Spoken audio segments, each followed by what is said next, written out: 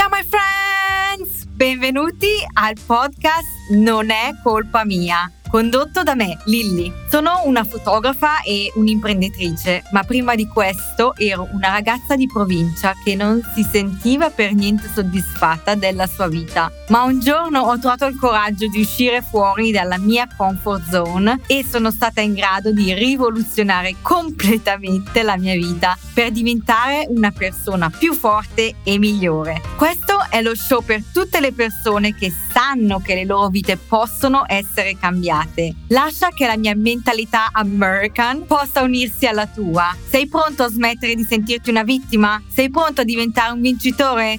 Let's go!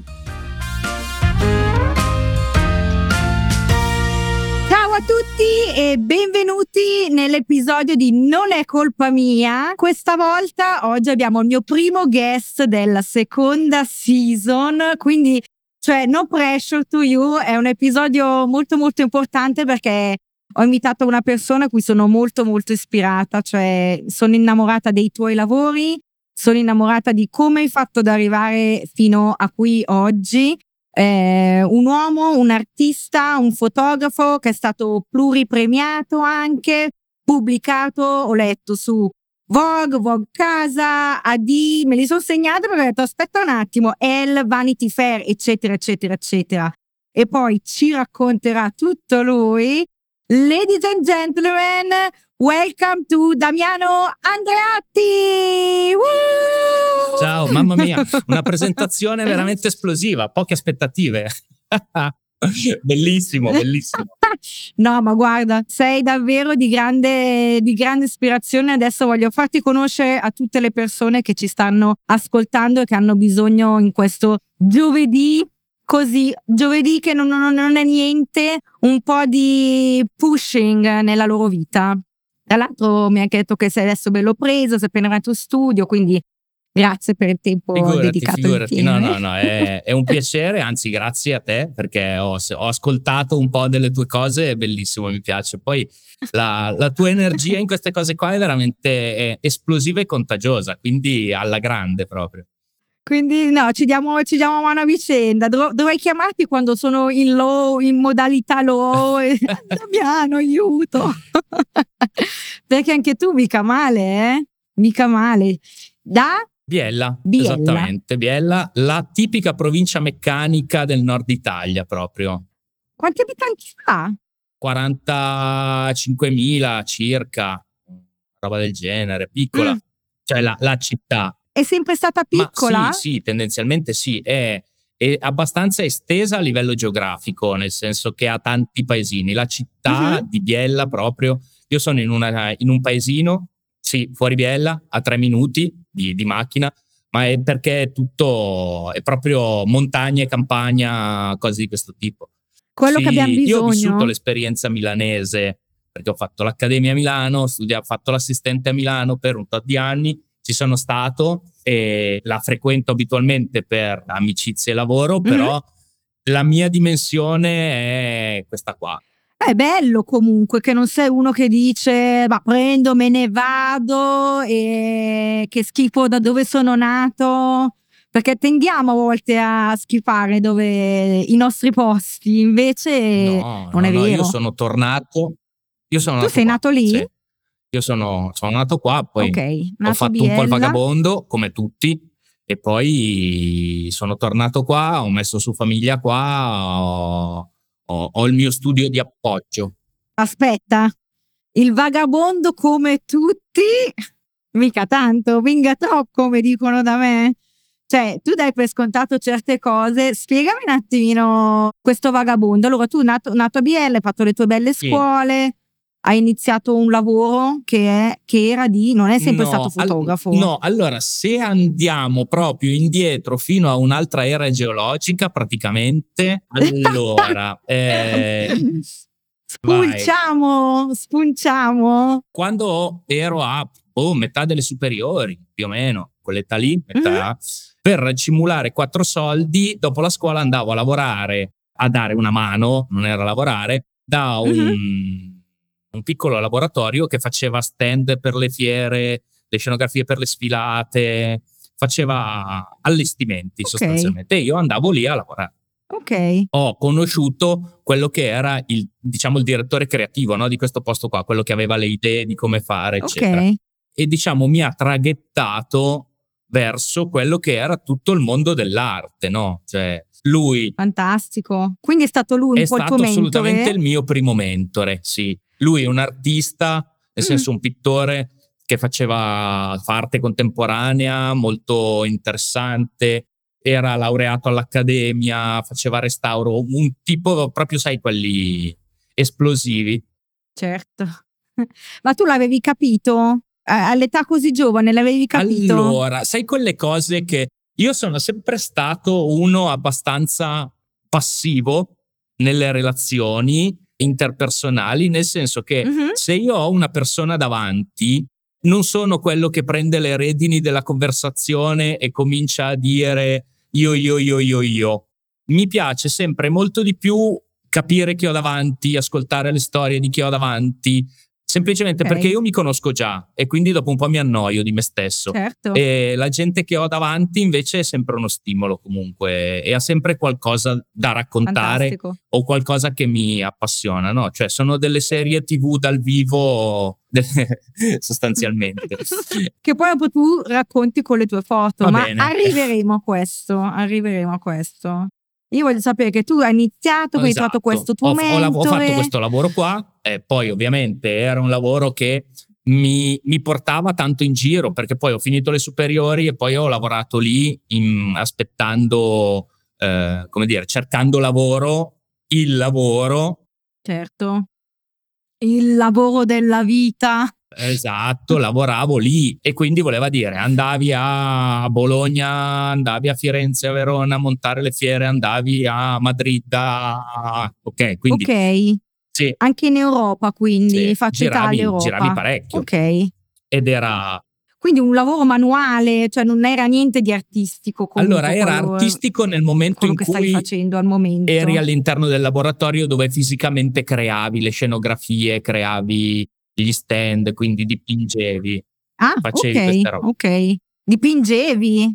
Aiutavi a dipingere? Sì, dipingevi nel senso Massimo, che è questo ragazzo, lui dipingeva, io tiravo il pennello Ok. e il rullo all'epoca, però sai,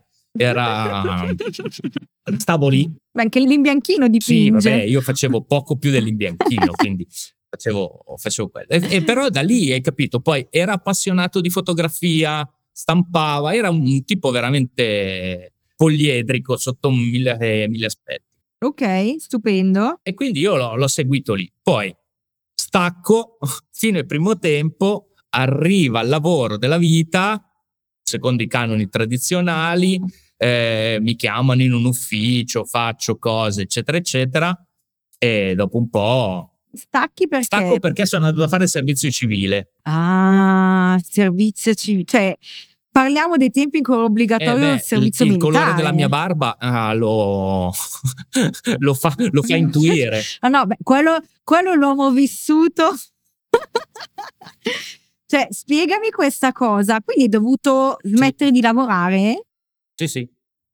Ah, Cioè io per fare un anno sono di... classe 1977, quindi io all'età di 20 anni, 19, quell'età lì, c'era ancora la leva obbligatoria e quindi io a un certo certo. punto ho dovuto mollare baracca e burattini, non ho voluto fare il militare e ho fatto l'obiettore di coscienza, Certo. ho fatto servizio civile e però per un anno, 10 mesi per l'esattezza, io ero alle dipendenze dello Stato, del ministro della difesa.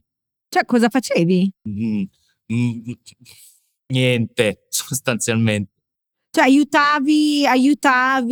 Magari, no, sono ecco, vedi. finito in un piccolo comune qua e non facevo niente di utile a nessuno. Cioè, ero alle dipendenze, Ecco, sì, fantastico. ero alle dipendenze del comune a fare le peggio cose senza nessun tipo di utilità sociale. Perché se finisci nei posti giusti è un'esperienza, se finisci nei posti sbagliati, certo. come la naia, no? Come la chiamavano, come il servizio militare. Se finisci nel posto sbagliato, cosa fai? Certo. Niente. Beh, ti ha insegnato qualcosa? Cioè, questi 10 mesi qui? ti hanno fatto capire qualcosa? Hai detto no, vabbè, ascoltami, io questa vita qua non la Ma farò no, mai. in realtà no, perché sei proprio... O lo No, sapevi già? perché poi dopo il servizio, dopo questi 10 mesi ho mandato curriculum, ho fatto e sono finito a lavorare in uffici sostanzialmente. Sì. Ah, in uffici? Ok, Sì, no, sì, sì. in uffici. Era il tuo contratto, il tuo lavoro, o hai detto vabbè, questa è la mia vita Sì, dopo e va qualche bene mese sono così. esploso come una bomba a mano e mi sono iscritto all'accademia. Sì. Appena qualche mese. No, Pensavo dopo qualche no. anno. No, ma forse ho fatto, no, poi ho fatto l'accademia e poi basta, da lì è cominciato tutto. Cos'è che dall'accademia hai capito che... Ma tu eri andato subito nel settore fotografia Sì, ho fatto moda e dall'accademia, pubblicità, ho fatto accademia di fotografia, moda e pubblicità. moda e pubblicità. E lì hai imparato, spiegami un po' come funziona l'accademia, perché io non ho mai fatto l'università e quindi mi ritrovo che mi manca quella parte tecnica che credo che l'università ti insegna o ti insegna cos'è che ti Allora, dà, che poi dopo te lo devi evolvere e io creare. lavorando all'epoca, eccetera, ho dovuto trovare una soluzione di studio che mi permettesse di conciliare il tutto. Quindi non ho fatto proprio Ah, l'Accademia di Belle Arti, fantastico. quella di fotografia che c'è a Brescia, ma Sì. ho fatto un'accademia privata che c'era a Milano, che mi permetteva con orari, giorni, Mhm. eccetera, di condensare tutto. Cioè, quindi lavoravi e studiavi? Lavoravo, studiavo e Wow. avevo già fatto un tot di corsi di fotografia base, no? Proprio tecniche fotografiche di base, Certo. e quindi mi ha permesso di accedere direttamente al corso di specializzazione senza dover fare il corso di base, e quindi ero Mm. partito così. Ho fatto un tot di mesi di accademia dove scattavi, ti Fantastico. spiegavano la vita poi era molto settoriale, quindi come funziona il set, quali sono le esigenze, qual è il tuo ruolo, che lavoro sei realmente chiamato a fare, più tutta la parte fotografico-creativa. Certo. Beh, il fatto che lavoravi e studiavi non ti ha mai portato a dire: "Mah, questo è troppo, io non ce la faccio", cioè sai, lamentarti, okay, lamentarti del: "Ah, perché devo fa' questa vita? È una vita che è difficile, troppo difficile, come faccio a farlo? Non lo faccio, lo faccio?" O sei sempre stato: "No, va bene, lo faccio, so che questo è quello che è e Ma via." allora mi servivano due cose per soddisfare due bisogni diversi, sostanzialmente. Lavoravo perché i soldi servono a tutti per vivere e mi stavo rendendo conto che facendo quella roba lì mi sentivo gratificato, stavo costruendo realmente per la prima volta nella mia vita quello che avrebbe potuto essere il mio futuro professionale, il mio futuro lavoro. Poi lo fai sperando che succeda, poi quando poi diventi un po' più âgé, come sottoscritto, quando poi torni indietro con la memoria ti rendi conto che quella cosa lì la stai facendo nella speranza di fare una determinata cosa, non con la certezza di poi poterla fare, perché fotografi ce ne sono veramente Però tanti bravi e, come dire, io penso che il non riuscirci e a un certo punto mettere la macchina fotografica nell'armadio e tirarla fuori la domenica e basta potrebbe essere una soluzione, cioè potrebbe essere un'eventualità che tu devi prendere seriamente in considerazione, senza che questo faccia di te un fallito, però. assolutamente. Tu la prendevi in considerazione? Mm, no. Oppure eri a me piace anche pensarla, sei talmente convinto di quello che vuoi fare nel futuro che dici: "Lo Vabbè, diventerò", io di carattere sono punto. così. Cioè, io arrivo a un certo punto dove alzo bandiera bianca, ma prima di arrivarci, cioè, devi proprio picchiarmi tanto. Mi piace questa cosa. No, mi piace anche il fatto che cioè, forse sì, sicuramente ad oggi le cose sono cambiate, ma tu non hai idea di quante persone mi dicono: "Ah, ma allora lascio il mio lavoro e domani inizio a fare la fotografa". E io dico: "Aspetta, aspetta, aspetta. Cioè, bisogna avere sempre un balance di lascio il mio lavoro, ma bisogna mangiare, quindi bisogna fare dei 2 o 3 sacrifici che vanno fatti. Per noi persone normali che dobbiamo lavorare per mangiare, vediamo sempre tutti gli altri arrivati, dici vabbè allora lo faccio anch'io, e poi magari si buttano completamente e dopo un po' lasciano perché non hanno i soldi per supportarsi. Quindi credo che assolutamente sia importante il fatto di lavoro e imparo, studio, come dicevano l'altro giorno, sabato, quando eravamo tutti insieme, questa cosa di studiare è bellissima, cosa che a me non è mai piaciuto fare. Ma guarda, io ti dico, secondo me, rivivendo la mia esperienza, io penso che ci sia un periodo per ogni cosa, no? Nel senso, io poi quando ho fatto l'assistente, ho smesso di fare l'assistente, ho detto adesso faccio il fotografo e mi sono messo in gioco, nel senso sono sceso nell'arena a lottare contro le tigri. A quel punto lì per me sono iniziati i veri sacrifici, sostanzialmente. Interessante. Allora, cos'è che ti è scattato da fare innanzitutto, da dire, cioè ti sei sentito pronto? Sì. Hai detto Sì, adesso faccio il sì, salto, mi sono ci sentito provo. ingenuamente pronto, se vuoi. Nel senso, si parla di primi anni 2000 Milano, ok? Per darti una connotazione spazio-temporale. Certo. Studi fotografici ovunque, ce n'erano ovunque e lavoravano tutti, non come nei gloriosi anni '80, però lavoravano tanto, budget tanti. E io mi ero infilato poi in un giro di assistenti, che poi i fotografi si parlano tra di loro, gli assistenti ti chiedono il cambio, io non posso, sono già su un set, quindi era un bel network e quindi lavoravo come assistente. Nello studio in cui ho lavorato di più eravamo 3 assistenti. Certo. 3 assistenti e al fotografo principale, che bello. E c'era tipo il primo assistente che era quello che si occupava di fare le fotocopie delle liberatorie, andare a prendere la cioccolata quando la modella aveva i cali glicemici e poco più. Fantastico. Sì, Diavolo Veste esatto. E Prada? portare i rulli allo sviluppo con lo scooter, poco di Che più. bello. Poi c'era il secondo assistente che era quello che spostava i ghisoni, era quello che spostava gli stativi, faceva le cose, e poi c'era il primo assistente. Esatto, e poi c'era il primo assistente sostanzialmente che era quello che metteva un po' di più, ci metteva un po' più di creatività e che aveva un feeling un po' più diretto col fotografo. Aiutavi anche a fare le foto? No, lavorava Okay. un po' di più sulla parte creativa. E quindi quando tu scali tutta la piramide dell'assistentato, come è successo a me, che parti dalle fotocopie della cioccolata e arrivi a scattare i Polaroid, perché all'epoca scattavamo in 6-7, l'ultimo lavoro che ho fatto grosso per una copertina di un magazine newyorkese come assistente, no, di Los Angeles, la facevamo lì, facevamo i Polaroid. Allora le luci le avevo, come dire, in collaborazione con la fotografa ovviamente, però avevamo deciso, le avevo messe giù io, avevo fatto i Polaroid eccetera, un po' l'aiuto regista, no? Come ruolo trasportato al cinema. Fantastico. E allora ho detto dai vabbè, lo faccio una volta, 2, 3, provo a farlo, ma mettermi in gioco e farlo io in prima persona.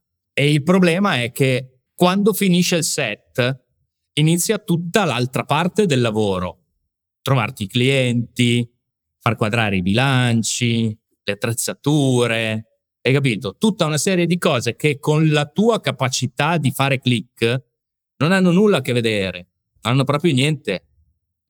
Guarda, mi metto a piangere adesso, perché possiamo fare un paragone ad oggi, che c'è tutta la parte social media che prima non c'era, ok? Quindi ad oggi ti ritrovi a fare il fotografo. Io faccio matrimoni, quindi scatto i matrimoni 10 giorni all'anno, e se ne ho 10, e poi il resto c'è tutto il resto da fare, che è il 60%. Quindi vorrei capire da te, era meglio prima o adesso? Non esiste. Allora, non voglio fare il vecchio. Non esiste. Non sì, voglio, una domanda del cavolo. non voglio fare il vecchio. C'è il rovescio della medaglia in tutte le cose. Guarda, io molto sinceramente credo che ci fossero dei lati positivi e dei lati negativi prima e dei lati positivi e dei lati negativi adesso. Allora, per me il 2023 in chiusura è stato un anno molto figo, professionalmente, devo dirlo ad alta voce devi dirlo, così dritto con la molta schiena. Sincerità, è stato un anno molto figo, cioè ho fatto proprio, come dire, quando tu inizi a fare questo lavoro qua e fai la tua dream list mentale di cosa vorrei fare un giorno, cazzo, il giorno che arriverò a fare questa roba qua, e quest'anno, voglio dire, 2 o 3 crocette su quella lista lì le ho messe, e quindi Bravo, bravissimo. è stato veramente un bell'anno. Però arrivi alla fine dell'anno, hai chiuso un po' di robe eccetera, rimetti assieme il portfolio, fai un giro di clienti, agenzie, studi, eccetera eccetera. Cioè non è che hai mai finito di farla quella roba lì, cioè dipende dove ti metti tu la tua asticella. È vero. Se la tua asticella è sempre 1 centimetro più in alto di quanto hai saltato l'ultima volta, devi allenarti per guadagnare quel centimetro lì. E il nostro allenamento è, come dicevamo sabato, è sperimentazione, studio, stile, promozione, eccetera eccetera. E quindi lo fai tutte le volte, perché non sai mai che cosa ha in serbo per te il futuro, e quindi la fortuna aiuta gli audaci, e quindi devi essere audace sempre, tutti i giorni della tua vita. Fantastico. Ma a livello di competizione, cioè secondo te ce n'è più adesso o ce n'era più prima? A livello di competizione, di numero di fotografi, di difficoltà nel farsi conoscere, nel fare quello step up? Allora, io penso che una volta c'erano meno fotografi e c'era gente mediamente brava, e la suddivisione in reparti era molto più netta, ok? Però qual è il problema? Qual era il problema secondo me? È che secondo me ci siamo persi dei geni della fotografia in quel periodo lì, perché se tu non dai democraticamente la possibilità a qualcuno di provare, magari ci siamo persi dei geni della fotografia che sono rimasti a fare lavori frustranti perché non avevano un piano B nel cassetto. Adesso io penso ci sia il problema contrario.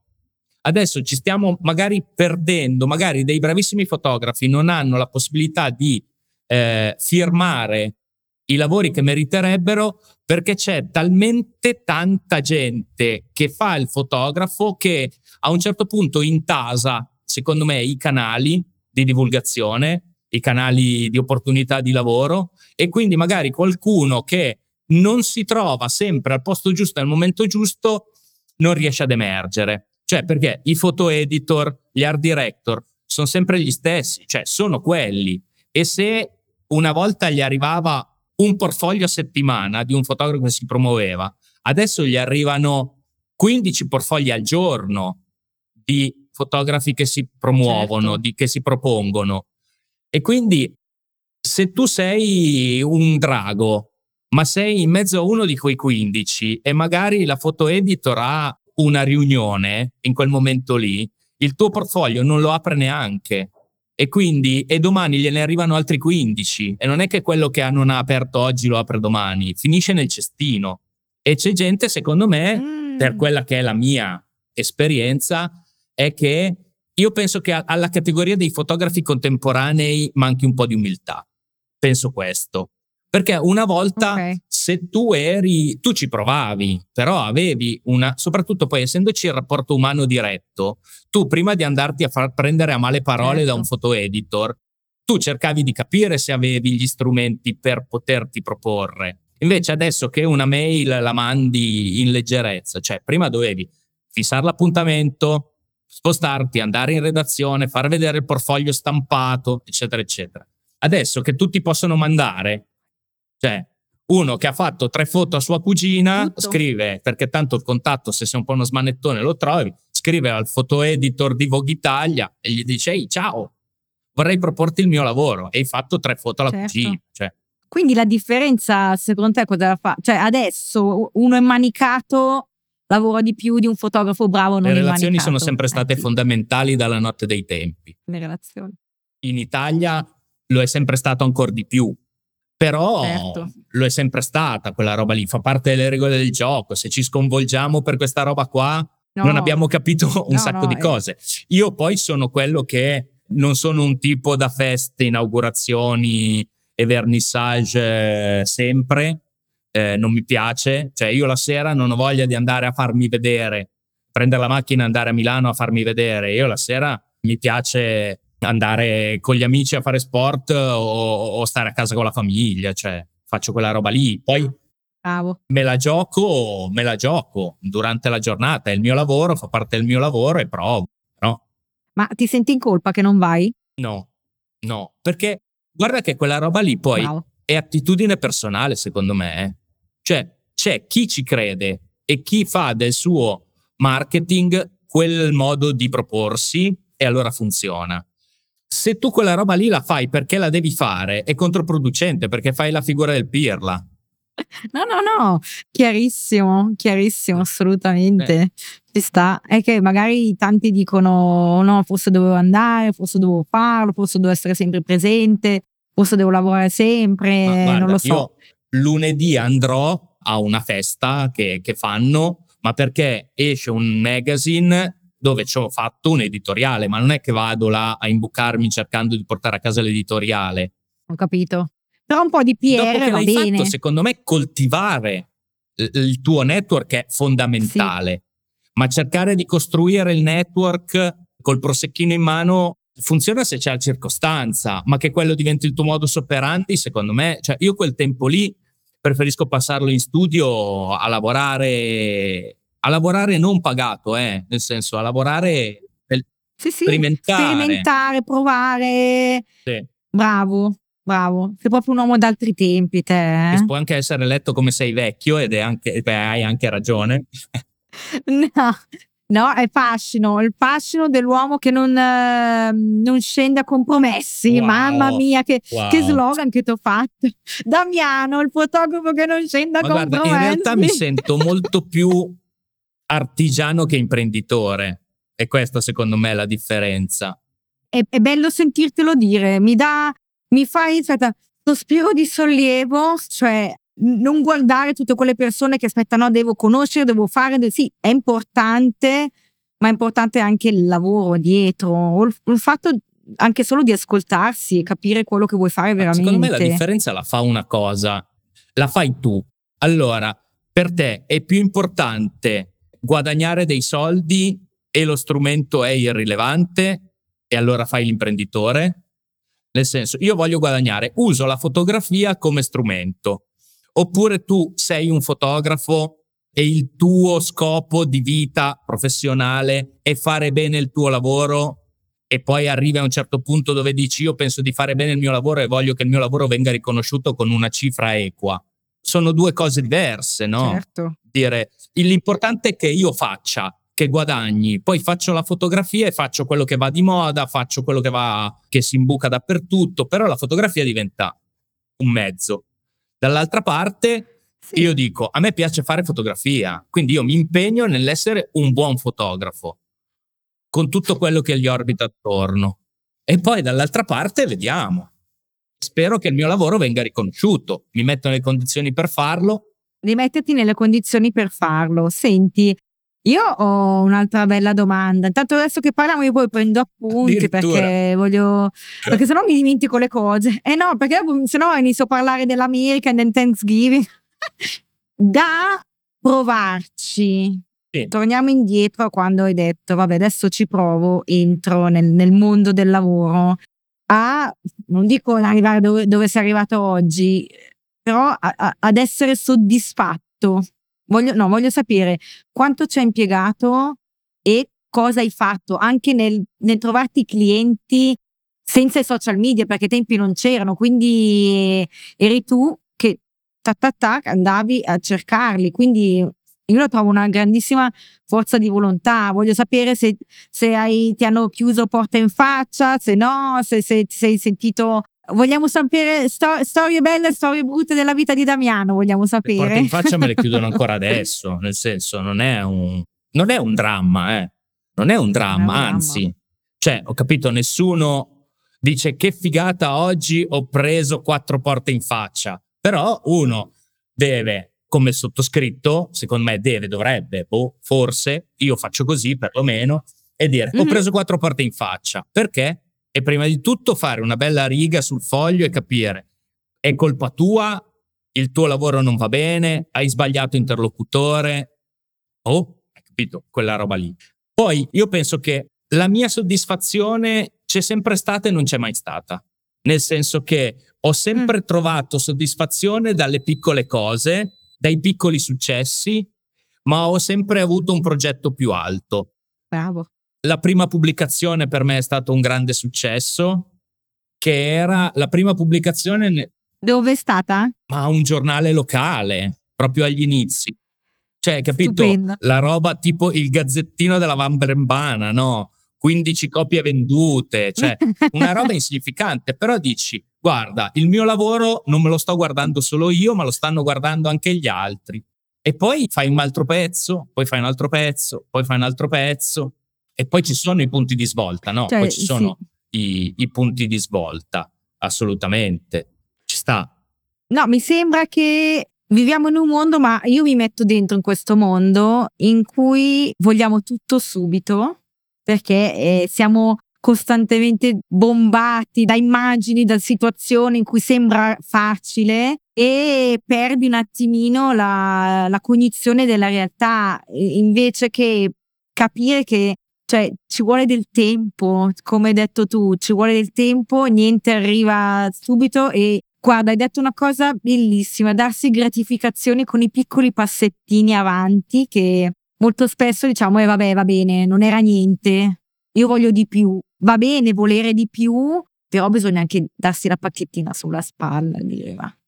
Il Gazzettino Valbrembana, mia nonna lo legge, mio cugino lo legge, gli altri intorno che dicono wow, bravo, cioè no? Fino ad arrivare dove sei arrivato oggi. Cioè, tu oggi chi sei? Damiano Andreotti, Ritrattista.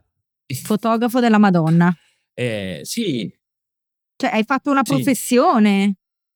È il tuo lavoro.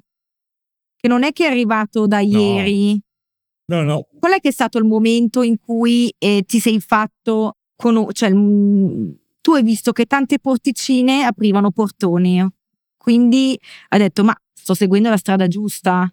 Allora, sì, più o meno, perché come sai la mia vita professionale ha avuto un momento di svolta, no? Che sembra un po' questi reality dove si parla della vita delle persone.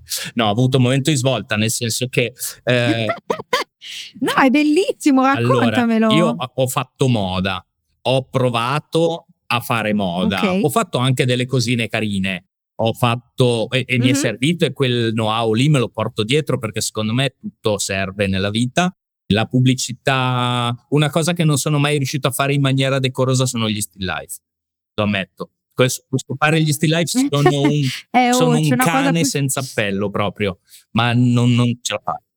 Ma che strano, vedi? Cioè, questo è un bicchiere e lì scatto il bicchiere, no? No, vedi? Tu sei più bravo con io lo trovo una cosa difficilissima quella che fai. Se il pensiero di dire adesso fotografo il bicchiere, metti giù i cavalletti, metti giù il piano, prendi il bicchiere, sono già stufo. Cioè, non ce la faccio, cioè, no.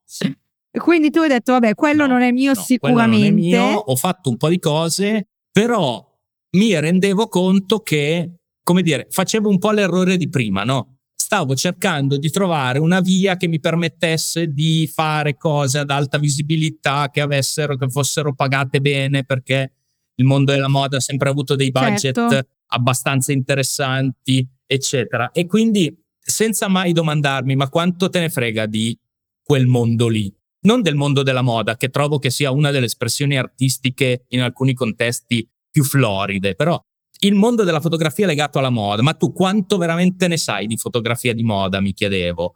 Prova, guarda, studia, ti appassiona questa roba qua? Sì, però, hobby. E a un certo punto, come dire, navigavo sempre più o meno nelle stesse acque, no? Non riuscivo mai a fare quel passettino in più. E allora mi sono proprio fatto la domanda di che cosa vuoi fare tu? Cioè, considera che probabilmente l'INPS ti riconoscerà la pensione intorno ai 73 anni, media nazionale. Se va bene. Devi lavorarne ancora un po'. Quindi questa roba qua, tu riesci a portartela alla pensione col sorriso sulle labbra? Molto probabilmente no. e che cosa vuoi fare nella vita? Qual è il pezzo di fotografia che veramente ti piace? Cos'è che ci sta attorno? Cos'è? Allora ho detto, a me piacciono i ritratti, perché io voglio avere a che fare con le persone. Tutta la lustrini e paillette, sì, belli, ma dopo un po' mi annoiano. Gli scleri che ci sono sempre non li sopporto più, perché li trovo insensati, immotivati. Voglio crearmi un'altra dimensione all'interno della quale lavorare. Eri sicuro già di quella direzione? Sì, diciamo di sì. Sì. Ma l'avevi già provata? Cioè l'avevi sperimentata e hai detto, interessante. Sì, per un piace. milione di motivi. Poi sai, devi fare il company profile dell'azienda, fai i ritratti anche. Quindi sì, un po' ci avevo messo mano. Certo. Però ho detto, guarda, una stupidaggine, perché ho detto, pensa che bello sarebbe se io mi mettessi nella condizione di poter conoscere e poi fotografare le persone che sento parlare, gli autori dei libri, i musicisti, gli attori, gli sportivi. Pensa che bello sarebbe vivere in un mondo così. Svegliarsi la mattina e dire oggi vado a fotografare Tizio, sarebbe bellissimo, no? E allora ho detto, vabbè, proviamoci. Tanto, frustrato per frustrato, almeno dico, sono frustrato perché non sono riuscito a fare una cosa che volevo fare e non perché mi sono adeguato a qualcos'altro.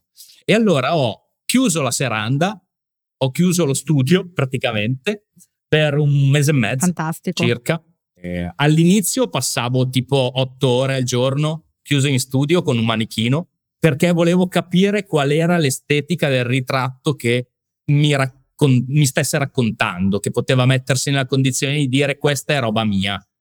Fantastico. Cioè questa è meraviglioso. Cioè tu un manichino e la luce, capire anche la luce. Mi piace questa roba qua. I colori, ma tu usi il bianco e nero? Uso tanto bianco e nero, poi all'inizio ho cominciato Taliban proprio, solo bianco e nero su fondo nero, e ho fatto un progetto enorme di ritratti così, e poi ho cominciato, poi ovviamente quando poi il ritratto diventa anche funzionale al commercial, ho cominciato poi colore eccetera, ho fatto, però questo te lo dico dopo perché sennò salto di palo in frasca. E ho chiuso lo studio per un mese e mezzo, mi sono messo a fare quelle cose lì, ho cominciato a fare tutte le prove. Poi che cosa devo fare per fare i ritratti? Sicuramente io non sono nessuno e non è che chiamo Tizio e Caio e questi prendono la macchina e vengono in studio. Devo trovare il modo di spostarmi e di andare io da loro, quindi devo trovare un set rapido, veloce, funzionale. Quindi ho costruito tutta questa roba qua, che ci ho messo un paio di settimane, 3 settimane a costruirmi tutta questa roba qua. Appena? Sembra pochissimo. Cioè ti sei costruito un set? Ce l'avevo già tutto. Ho fatto il setup del set. Cioè attrezzatura ce l'avevo già da prima, ho fatto il setup di come volevo ragionare, di come avrei voluto scattare. E 3 settimane sono tantissime in realtà, perché tu pensa che di fare quella cosa lì tutti i giorni, dal lunedì al venerdì, qualche mezza giornata al sabato, 8 ore al giorno. Cioè è diventata ossessiva quella roba lì, era diventata proprio un'ossessione, perché poi hai anche la maturità per dire o le cose le fai seriamente o non le fai, se no lascia stare, e quindi ci metti un'altra energia, un'altra consapevolezza nel fare le cose. E poi ho finito e ho cominciato a tempestare di telefonate tutta la mia rubrica del telefono che mi potesse mettere in contatto con i primi personaggi che avrei voluto fotografare. Io questa la trovo una cosa stupenda. Cioè non avevi vergogna di dire no, aspetta, ma magari mi dicono di no, cosa mi dicono? Quella vocina dentro di te diceva non farlo perché non c'era nessun motivo, solo la vergogna, non lo so. A livello professionale in quel momento lì stavo facendo all-in, cioè, come nel Texas Hold'em. Cioè non il personaggio famoso, l'amico dell'amico del personaggio che volevi fotografare. Poi ovviamente sono partito con un network che mi permettesse di provare ad arrivarci, no? Per cominciare a mettere assieme i pezzi. Certo. Ma tu hai tipo amici musicisti che avevano fatto una collaborazione con... Senti, ma tu hai fatto così? Senti, dammi il numero, fammi chiamare, chiamalo, dille che lo fotografo. Dove vuole lui, quando vuole lui. Mercoledì alle 3 di notte a 150 km da qua, non c'è problema, alle 2:30 sono lì. Fantastico. perché devi stare ai loro qualsiasi orari, roba, giustamente. sabato, domenica, giorno, notte, non c'è. Sì. Dimmi dove, vengo io, faccio io, affittato studi, scattato in appartamenti, ne ho fatte d'ogni. Non eri anche un po' in ansia di fotografare, scattare un personaggio pubblico? All'inizio sì, nel senso, all'inizio sì, però, come dire, l'ansia mi spariva molto velocemente per il discorso di prima. Cioè, sto mettendo i primi tasselli di quello che vorrei fosse, di come io vorrei essere visto all'interno del mondo della fotografia. Io voglio essere questa roba qua. E quindi devo cominciare a lavorare da qua. E questa roba qua devo farla bene. E poi sì, è vero, hai il personaggio pubblico davanti, ma nel momento in cui si dice sì, scopri che lui ha bisogno delle tue foto, tanto quanto tu hai bisogno delle sue, e quindi dopo 30 secondi è a tarallucci e vino e funziona tutto molto bene.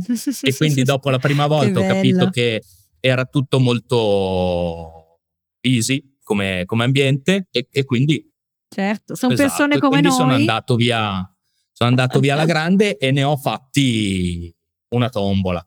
Ne ho fatti veramente un sacco di ritratti. E da lì ti ha aperto le porte a dove sei oggi praticamente. Se non l'avessi fatto saresti ancora nel mondo della moda a odiare magari il tuo lavoro? Probabilmente non magari neanche. Cioè, probabilmente sarei nel mondo della moda di basso livello, no? Con lavorare con piccoli brand, con piccoli budget, a faticare a mettere assieme il pranzo con la cena, a volte vivere sempre un po' con l'ansia di che cosa succederà, oh mio Dio. E la roba brutta è che quando tu lavori in quel contesto, in quel tipo di mercato lì, il tuo interlocutore, giustamente, non è legato a te come professionista, come creativo, come autore, è legato a te come fornitore di servizi ad un costo e quindi tu diventi passibile dell'andamento di mercato. Cosa vuol dire? Che se arriva uno che ha la tua qualità e non stai inventando niente, non stai facendo niente di particolare e ha più o meno la tua qualità e costa 50 euro in meno al giorno, tu quel cliente lì l'hai perso. Assolutamente d'accordo. Se invece fai qualcosa di irreplicabile o quantomeno che abbia un minimo di autorialità, e quella roba lì la fai tu. Hanno voglia a pagare di più o di meno, ma se quella roba lì la fai tu, la fai tu.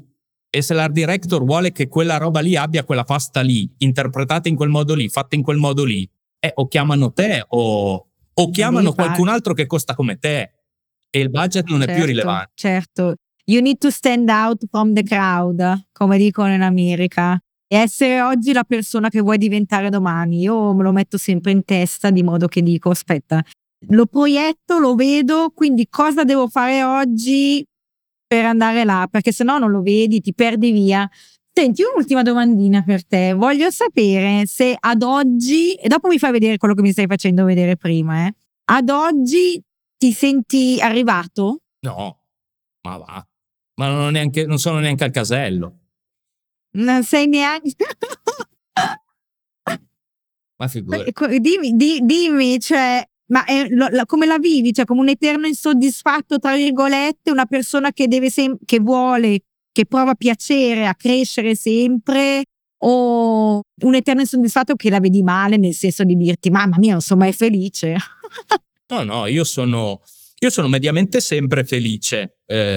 Se dopo questo anno, come ti dicevo prima, fossi qua a fare il piagnucolone, sarei un imbecille, perché sarei un ingrato nei confronti della vita probabilmente. Però c'è sempre qualcosa, cioè io poi quello che penso, io misuro la mia, come posso dirti, la mia brama di successo, ok? Te la dico così. Io non la misuro in euro, non la misuro in cover, io la misuro in gente.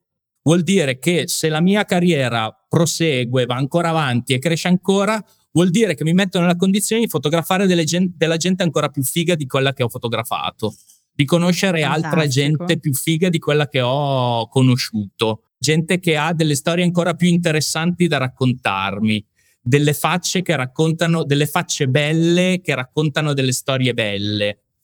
E quindi Fantastico. quello per me è il mio, cioè il dire fotografare, mi piacerebbe fotografare X e dire magari se vado avanti prima o poi ce la faccio. Ma guarda, secondo me tu puoi fare tutto col tuo mindset, nel senso, ma tu sei cresciuto così, nel senso, l'hai sempre avuto questa modalità di non mi scoraggio, le porte in faccia, sì, però vado avanti. No. L'esperienza? Sì. Più che l'esperienza, secondo me, è la conoscenza di se stessi e la ricerca del proprio spazio nel mondo, no? Adesso così diventa un po' roba un po' da Filosofico. un po' filosofica, però voglio Mi dire, piace. uno No, sì. cerca anche il suo posticino nel mondo, no? Dove Bravo. stare bene e provare a restituire quanto riceve, no? Per creare una sorta di equilibrio. Guarda, sei fantastico, davvero. Cioè, è proprio vero che quando una persona è fantastica dentro, poi lo vede fuori, nel tuo caso lo vedi nelle foto, quindi cioè, l'espressione artistica di chi sei tu lo vedi nei tuoi ritratti e guarda, io cioè, non pensavo neanche che una professione poter fare i ritratti delle persone. Cioè, pensa, io che faccio milioni di scatti, tu l'attimo è quello che lo trovo un lavoro difficilissimo, ma è affascinante perché cogli l'anima delle persone. Bravo Damiano, bravo. Senti, fammi vedere quello che è il libricino, il giornaletto che mi stavi facendo vedere prima. Aspetta, ti faccio vedere prima un'altra cosa che ho qua che è... Assolutamente. Eccomi. Fammi vedere, facci vedere. Allora, quando io ho preso consapevolezza di essere il professionista che speravo di diventare e quando è successo questo. Ah, sì, che bello questo momento. Sì. Ma come l'hai capito? Cioè, mentre scattavi, hai detto... No, perché il brutto delle cose è che il brutto di certe cose è che le cose devono dirtele gli altri. Perché finché te la racconti tu può valere tutto, ma ogni tanto c'è bisogno che dall'alto arrivi un po' il giudizio, no? È vero, Perché, assolutamente parole sante. perché se no si chiama giroconto e tu hai bisogno di bonifici e non di giroconti. Sì, è vero. No, io questo pezzo qua, gli scatti della copertina del libro di Frankie Energy, io glieli avevo fatti per volontà mia. Avevamo fatto il TEDx a Torino assieme, avevano invitato me e lui al TED a Torino e lui parlava dopo di me. Dopo l'organizzazione del TED ci ha portato a cena. Lui aveva seguito il mio TED sul ritratto e quindi poi a cena gli ho detto: Frankie, ma due foto te le fai fare, per favore? Assolutamente sì, è passato un po' di tempo perché lui era in giro, robe, poi ci siamo visti, l'ho fotografato e grazie, ciao, arrivederci. Passa un mese e mezzo, passa quel tempo lì e mi chiama e mi dice: senti, se tu sei d'accordo, io sto uscendo col mio libro, se tu sei d'accordo io vorrei usare una delle foto che mi hai fatto tu per la copertina. Vabbè, tu ti sei sciolto. Stacco e li soccorso 118, rianimazione cardiopolmonare, cose di quel tipo lì, perché ovviamente tu non te lo aspetti, cioè dici. Però ti sei creato tu l'opportunità. Sì, era proprio nella linea di pensiero di prima, no? Io continuo ancora tuttora a farlo. Cioè, io se trovo qualcuno che mi interessa, che ho voglia, al di là del magazine, al di là della copertina, al di là di tutto quello che è, io lo chiamo e lo fotografo. Senti, ma posso fotografarti? Vorrei fotografarti. Perché? Perché per me questo, cioè, il mio progetto di vita è quello di arrivare in vecchiaia, abbandonare questo mondo e poi perché non vorrei che venisse fatto mentre sia ancora in vita, perché non riuscirei a reggerlo a livello emotivo. E poi voglio vedere una mia mostra di ritratti in maniera indiretta, voglio vedere una mia mostra di ritratti e io sto ragionando per la mia antologica post mortem, hai capito? Io sto lavorando a quello. Pensa te. Ma noi vogliamo un'impronta nel mondo, ma poi vogliamo anche una mostra in cui tu ci sei, cioè. Allora sì, in cui ci bei. Sì, i ritrattoni, no. quelli giganti.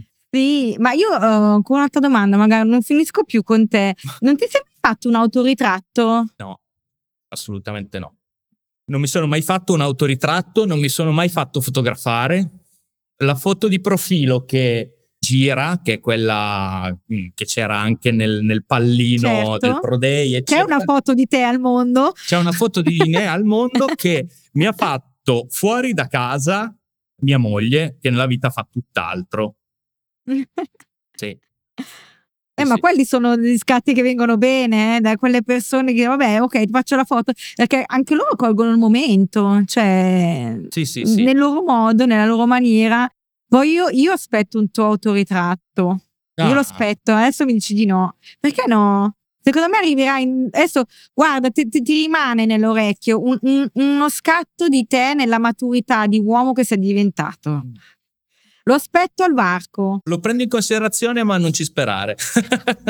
No, non ci spero, ma me lo aspetto al varco anche tra 10 anni. Se succede, me lo devi dire però, perché sono proprio curiosa della tua interpretazione di te stesso, che lì raggiungiamo ancora un livello di difficoltà estrema, perché credo che sia difficilissimo, nonostante viviamo nell'era dei selfie, ma i tuoi scatti vanno oltre, vanno oltre al corpo, secondo me. Sei troppo buona. No, sono onesta. Guarda che io sono molto picky nel selezionare chi viene a parlare, che dopo sabato la mia creatività è esplosa, ho detto, ma queste persone da dove escono? Che io che mi lamento sempre che in Italia non trovo nessuno con cui potermi relazionare a livello creativo, lavorativo, sentirmi ascoltata veramente, perché dal fuori tutto quello che si vede o viene percepito è sei fortunata. E invece è l'opportunità che ci siamo creati noi per arrivare dove siamo oggi. Certo. E quindi grazie. Le persone dove le vedono i tuoi lavori? Sul tuo Instagram, sul tuo sito? Instagram. Sul tuo Instagram che è? Damiano Andreotti.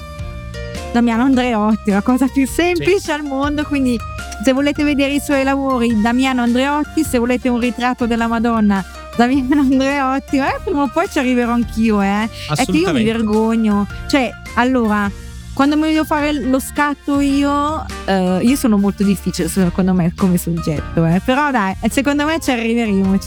Assolutamente. Comunque ci vuole anche lì una maturità. Grazie mille e guarda, sei fantastico. Grazie. Fonte di ispirazione. È stato bellissimo. Grazie. Grazie. Ciao. Ciao.